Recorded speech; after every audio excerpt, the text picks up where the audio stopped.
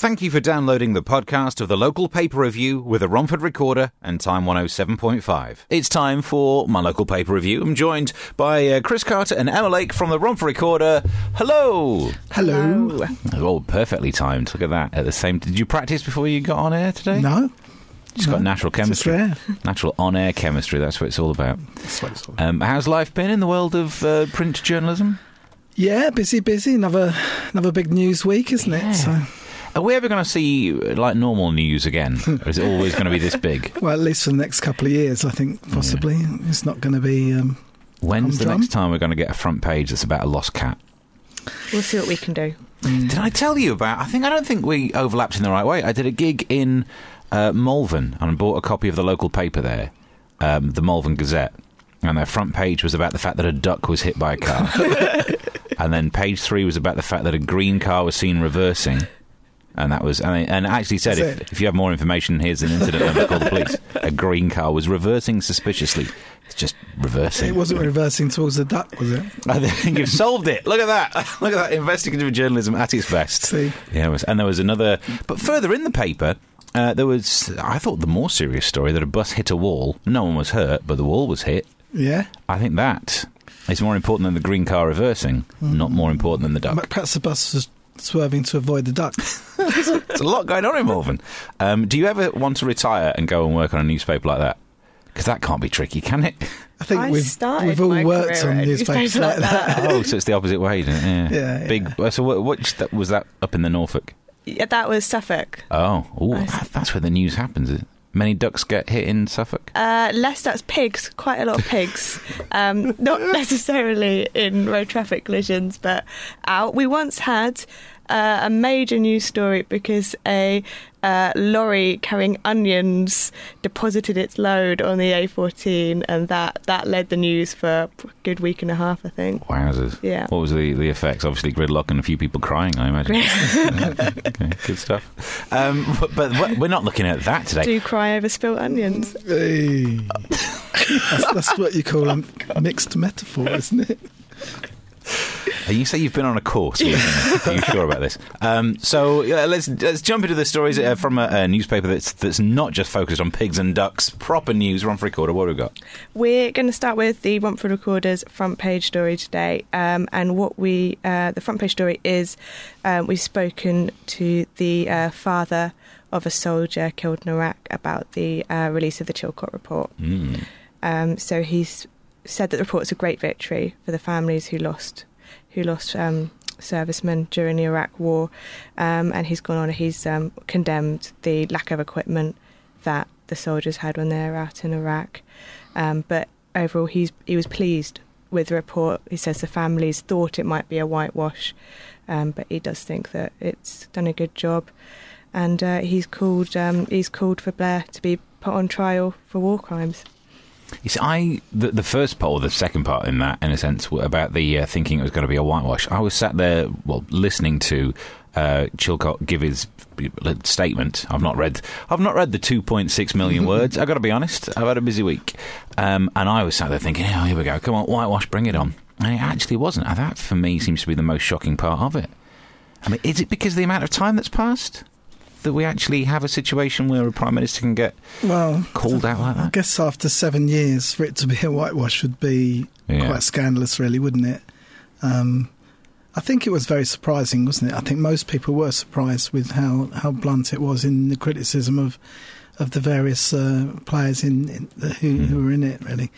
And I don't know if you saw the statement from Tony Blair. It was quite an emotional speech, wasn't it? And am I being too cynical in the fact that I almost feel like I know he's good enough at playing the press that is the perfect response? What else could you do other than show that level of emotion? And maybe he did it for that reason? And I think it's... A lot of people would say, I think this is the first time he's really looked as if he's very, genuinely sorry, or at least playing the part of being genuinely sorry. So, but I don't know. I mean, I think there's... As with you as well, Steve, I haven't gone through the whole report, but as I understand, it isn't just the politicians that are, are being blamed. Some of the sort of the military as well. And I think I was watching Question Time last night, and there's one of the MPs who's a former soldier, and he was saying that, you know, some of the military commanders and that have a lot to answer for as well. And when you look at the not having appropriate equipment seems ridiculous. The not having a plan beyond the end of your nose seems ridiculous. But the idea of believing or falling for some information, that seems like the least of the massive crimes here. And yet that's not the one, the war crime that they want him to be tried for is the deciding to go to war. Whereas I think the ridiculous situation of having a country with an armed force that you don't have enough equipment to let them fight in two places. I don't know. That seems like my little. I'm not here to rant. I'm here to ask the question of what you think. Well, I guess I think in some ways that's what the families are most upset about. You know, I think any parents or families of soldiers that go to war, you know, they what they would like to think is that, you know, that their sons and daughters, whatever, are in good hands. I mean, as a parent of, you've met my son Toby, who was here a few weeks ago. He wants to go into the forces, and there is in you know, there is that dread of what could possibly happen. But you like to think that, you know, that they will be equipped to the best that they need to be, and I think that's the biggest issue for the families, is that, you know, they were sent out there without any equipment. I heard something where when the troops first went out there was some of them that didn't have the desert uniforms. They just had the green uniforms, and Tony Blair turned up and they were told, whatever you do, stay out of the way, because we don't want Mr. Blair to know that, you know, we haven't got the right equipment, even down to the wrong uniform. The wrong camouflage. A bit of camouflage there. So ridiculous, isn't it? I think on top of that, if you are to get that knock on the door, you'd like to think that your child or husband was, you know, fighting for a cause that you can believe in, and that was for the greater good, as it were. Oh, that's interesting, though, because for me, if I had a relative who was in the army, then it's not the choice of the job of the relative to try and guess the reasons to go to war. It's not the job of the soldiers to try and guess the reasons to go to war, but it very much is the job of the government to make sure that soldier has the equipment. So that, whilst I see what you're saying, that you'd want your relative to be fighting for a good cause, in every single war, someone has to have been in that war for the wrong reason, of the two sides. Otherwise, there's no result. So, I don't know, to try and second-guess the reasons for it, there's a discussion to be had there, but it doesn't seem as ridiculous as not having the right equipment. Yeah. You shouldn't be playing that game if you don't have the stuff to be doing it with. And then the hindsight is something that you add into this. I mean, if Iraq was very different these days, it is possible that Tony Blair would not have to stand on stage and cry. Yeah, absolutely. Yeah, I mean, that is the other side of the story, isn't it? That obviously there was, I think it was 179 of our servicemen and women who died, but there's hundreds of thousands. There's been various estimates of now, and I'm not sure what the accurate estimate is of Iraqi civilians and that have been killed and still happening. I think it was mentioned last night on Question Time. How was it? A couple of days ago, 250 was it? Iraqi people were killed in a suicide bomb. So it's still going on now. And as you say, you know, this is the fallout to what happened in 2003. So, and it's still going on, sort of 13 years later. Yeah, but hindsight will keep changing as well, won't it? Because give it another 50 years, and who knows what situation will be having hindsight from then. I don't know. So that side of it seems very, very difficult to guess what you'll be looking back at, but at no point do I think you can ever look back and go, oh, it was okay not to have the right equipment. That's such a fundamental, but I guess that's not a war crime, is it? That's just ineptitude. But do you think, just thinking about it, do you think that in every war we've been to, we've always had the right equipment? I'm absolutely certain that when they went into the First World War, that the soldiers didn't have the right equipment, or certainly didn't have up-to-date equipment. I think some of the weaponry was quite old-fashioned, and I think also in the Second World War as well.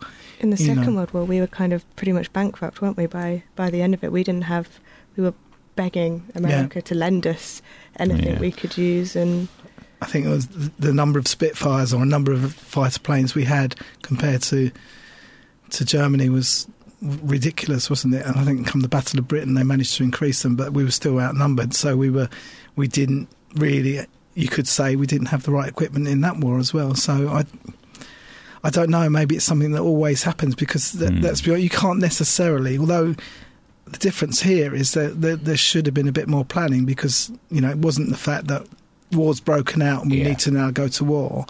It was basically, and that's what happened obviously in the Second World War and the First World War, in particular the Second World War, when the incident happened and they invaded Poland, whatever, etc., etc. And we needed to act there and then. Whereas we could have waited this time until equipment was better. Not having a plan. Where does that sounds familiar, doesn't it? Yeah, they had one job, that government. That's quite the meaty story that we've dealt with. Story number 2 on the way. What are we looking at? Story number 2 is another story about a name change. It's Friday, so we're having a look at some of the stuff that's been in the local papers. It's the local paper review, joined by Chris Carter and Emma Lake. We've got story 2 ready to go. What's it all about? This is in the Ilford Recorder this week, and it's a feature on the Citizens Advice Bureau, although I say Citizens Advice Bureau, but they've rebranded. They've renamed it. I love this. Apparently because Bureau gives the impression that it's part of government, and a lot of people that come to the Citizens Advice Service have actually got into debt with the government, so they don't feel that they want to come to the Bureau because they feel it's a government organisation. But I mean, the reason why we're sort of talking about it today, because I think that we forget what a good service a Citizens Advice Service does. It's weird, isn't it, if you can't say Bureau and yet people... Well, they're actually calling it, in Redbridge, it's called Citizens Advice Redbridge, so it's CAR. So we'll call it CAR. Better than CAR. But it's a good feature by Anne-Marie Appicer, launched in 1939, within days of the outbreak of the Second World War. And the bit I quite like about the history is in 1942, Bureau numbers peaked at 1,074, and one operated out of a converted horse box that parked near bombed areas. So, nice. And they've been going ever since. And I think they do a great job. And we often, to be honest with you, when people ring us up, we get lots and lots of phone calls from people that have issues with various organised councils and things like that, and we often sort of refer them to the Citizens Advice. And I think people forget the great sort of service that they provide. So I think it's a very good feature that we've done. And as I say, they've rebranded. They've done a lot of work in the last few months with regard to benefits. When people have had their benefits and the cut, and so they've helped with that. So they do a lot of really, really good work, actually. But it's just interesting. It's another service or another organisation that's rebranded and renamed, isn't it? We've been talking about this quite a lot, really, haven't we? Yeah. It's interesting as well if they're rebranding to move away from being seen as part of the government. Just like we're clearly living in a time where people hate old school versions of the government, and so either that means if you're not actually the government, you need to sound like you're not the government, or if you are in the government, you need to act like you're not a politician and you don't rely on facts, because people don't hate people who know about facts and do governmental things these days. No, we don't want to hear from experts, do we? I think we've heard enough from experts. What a great line by Gove. That is, if ever you want to win an argument, don't be bringing your facts and knowledge. Well, actually, I did hear a caller on a radio show say, well, I mean, you can prove anything with facts. I love that. That's amazing. not even just using the statistics line. Facts. You're going to bring facts into this. That's not fair. Interesting. I suppose the great thing about that is, as well, is the Citizens Advice, whatever they are called these days, it's the only way to fight paperwork. Because that's the thing that scares you, isn't it? When you're up against something like the council, something even bigger. Man alive, they know the paperwork side of things. Yeah, they do. I mean, I think it's an amazing service in that they seem to have experts on most things, really. But again, what are experts anyway? But don't go listen to experts. Only if they disagree with you. Okay. Have you ever had to use the Citizens Advice Bureau as it was? No. Really? Is that because you're pretty good at paperwork on your own?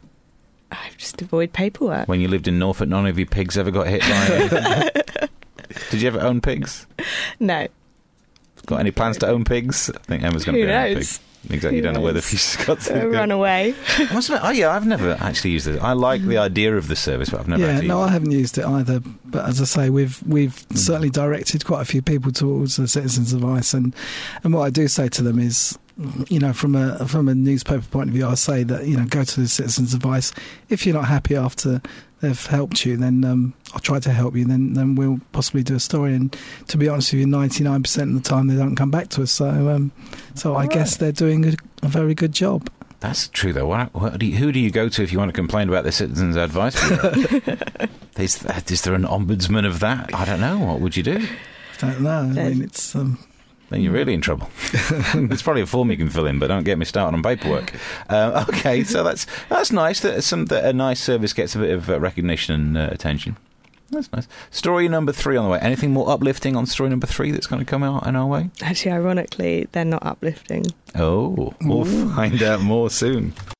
Afternoon, I'm Steve. It's the local paper review. I'm joined by Chris Carter and Emma Lake from the... We'll just kick the table. Romford Recorder. We were just chatting there about the Steve Allen sausage. Either of you tried it yet? No, I'm looking forward to it. You could try it. I've heard it's a nice, fat... tasty sausage. That's exactly right. Emma? Really, really looking forward to the Steve Allen sausage. Beautiful. A bit worried about the honey, if I'm honest. I'm not sure about it. It's not overpowering. The sweetness of it is not overpowering at all. It just works well with the meatiness. Take your word for it. Well, you can try it. And that's what the column's about this week, isn't it? Yep. Yeah. Because you don't know... Basically, I was saying to a friend of mine, there are 2 types of people in this world. Those who've had sausages named after them and those who haven't. So you just don't know. So lots is there. I get the impression, listeners, that Mr. Allen is trying to sort of push the boundaries when it comes to newspaper columns. Really? Well, I don't know what you mean. So we had an interesting time trying to come up with a headline for your column this week. So yes, and you went straight down the middle with it. There's no pun in there, is there? No, it was just no silly jokes. You can buy my sausage, isn't it? I did take out. You can taste my sausage because I did think, obviously. Was that one of my lines? No, that was my headline. I'm going to say, as if I would ever write anything so inappropriate, but Emma, obviously you would. I would. This is the Romford Recorder, not the Carry On Recorder. Matron. I'm very happy. What was the other? Was it the Brexit joke from a few weeks ago? Oh, the Angelina Jolie column. That was it, the portmanteau? Yeah, I'm amazed I got that. Yes, the last part, yes. Yeah, yes. As long as we don't point out what that joke was. No. They'll think we get away with it. I think we got away with it. Yeah, I'm enjoying, pushing the boundaries of what should be printed. Yeah, we enjoy it, Steve, thank you. We've got loads of time to try and... re-edit the whole thing to make it printable. Okay, well, I'll rate it in slightly. If you want to have a read of it, it's in the Romford Recorder. It's out today in the opinion section. And get my page... don't know, 37 or something. 37. Yeah. Check out my views on having a sausage named after you. Yeah. On to story number 3. What we got? We're sticking with food. Yep. So this week, people visiting Valentine's Park in Ilford are being asked, please don't feed the geese. There's a... infestation is not the word. They are not rodents. Flood. There's a flood. We're not allowed to use those terms, are we? No. Of geese. Coming over you. Explosion. Explosion. You can't have an explosion of geese. I think if you feed them polystyrene, they do that. Or is that This is some serious geese but related journalism. Come on, focus. Sorry. So the problem is that the geese are molting, so they can't fly. So they're just stuck there, and they're being fed chips and chapatis, apparently, and so they are pooping everywhere and making it really smell.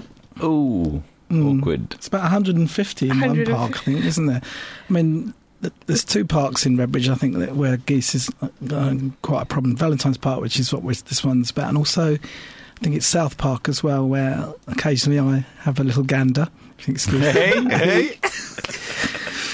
And it's... and what are the bottom of your shoes like? Not good. Gander? Not good. You do have to be careful where you walk. Right. And they can be quite vicious as well. They do have a little spit at you. If a swan can break your arm, surely a goose can have a good go. It could take off a finger or something, couldn't it? Well, I don't know. They've got teeth, have they? I don't know. Well, I don't know. I don't even know how a swan breaks your arm. It's just a well-known fact. Everyone goes, a swan can break your arm. I always thought it's the neck. They're quite strong, aren't they? Yeah. How would they... Because how do they break your arm then? Just by hitting your arm with their head? That's my theory. How do they not knock themselves out? Or do they get your arm and twist it around the back? I think they go for the arm. They go for the arm. They get you in an arm wrestle, I think. Full Nelson. And you just hit. Oh, they've done it again. So the goose. I mean, should we fear the goose? Well, it's nice to have, animals and wildlife in the parks, isn't it? And not when they're, doing that all over the place. That's what animals do, isn't it? So, Still. I think we just have to live with it. I think a lot of the problem is that people are feeding a lot of the birds in the park, and they're feeding them the wrong things, as Emma was saying, chips and chabatis. And also, you're not supposed to feed ducks bread now. Did you know that, Steve? I don't know the Atkins. Quackins. Sorry. Meant to be serious. No, you're not supposed to feed them bread. Why? Why is that? Because it's not good for them. And also, if the bread is not eaten in the lake, it gets all rotten and mouldy and poisons the lakes and the ponds and that. So that's the one good. And you're supposed to, I think, if I remember rightly, you're supposed to feed them porridge, peas. Lettuce. Yeah. We've done so much coverage of this. It's been a really big story. Harrow Lodge Park, I think, wasn't it? Yeah. Harrow Lodge Park Lake, that often gets polluted, and they've been saying, and the experts have been saying that it is because people have been. One of the reasons, there's other reasons with Harrow Lodge Park Lake. You don't want to listen to experts. One of the last thing I do. Who'd stand by a pond with a lettuce though, looking like an idiot for a bit of that? And it feels like you're taunting them, going, at some point you're going to get served with this. Enjoy it now, because you'll be sat next to it when you cook. They must get sick of bread, though, mustn't they, really? I've often thought when you go down with the kids and there's you've got some old mouldy loaf that you've had for a week and want to get rid of it. And let's go down the park and get rid of it to the poor old ducks. They look like they enjoy it, though. They head straight to it, don't they? Head straight to it. You get the feeling when they when they get there. I swam for this. Bread again. Give me some peas. So, peas. Do peas float? Oh, I think so. Yeah. That's right, then. Yeah. Because I was thinking, that's cruel. Trying to feed them things that don't float, that's when it gets evil. I think it has to be bird's eye, though. Sorry, am I advertising? Sorry. They don't feed chips to geese because it makes them poop all over the place. I mean, I've not been to Valentine's Park since this problem's kicked in. I got to be honest. I think I might wait until they finish molting and flown off. It'd be like running behind Paula Radcliffe. I don't like the idea of this. Messy. So I'm not going to go there. So anything else coming up in the papers that you want to give a plug to? It's all good. It's all good. There's there's a lot coming up in the next couple of weeks, and you've caught me on the hop there, Steve. But there's always good stuff in the Recorder every week. And next week's column, I'll try to make it not break any laws or whatever else we're meant to. Thanks for that, Steve. It's always a pleasure. Thank you very much for coming in. The podcast of this will be available at romfrecorder.co.uk. Chris Carter, Emma Lake, thank you very much, and I'll see you next time. Thank you. Thank you for listening to the Local Paper Review podcast. You can hear the next one live Fridays 2 p.m. on Time 107.5.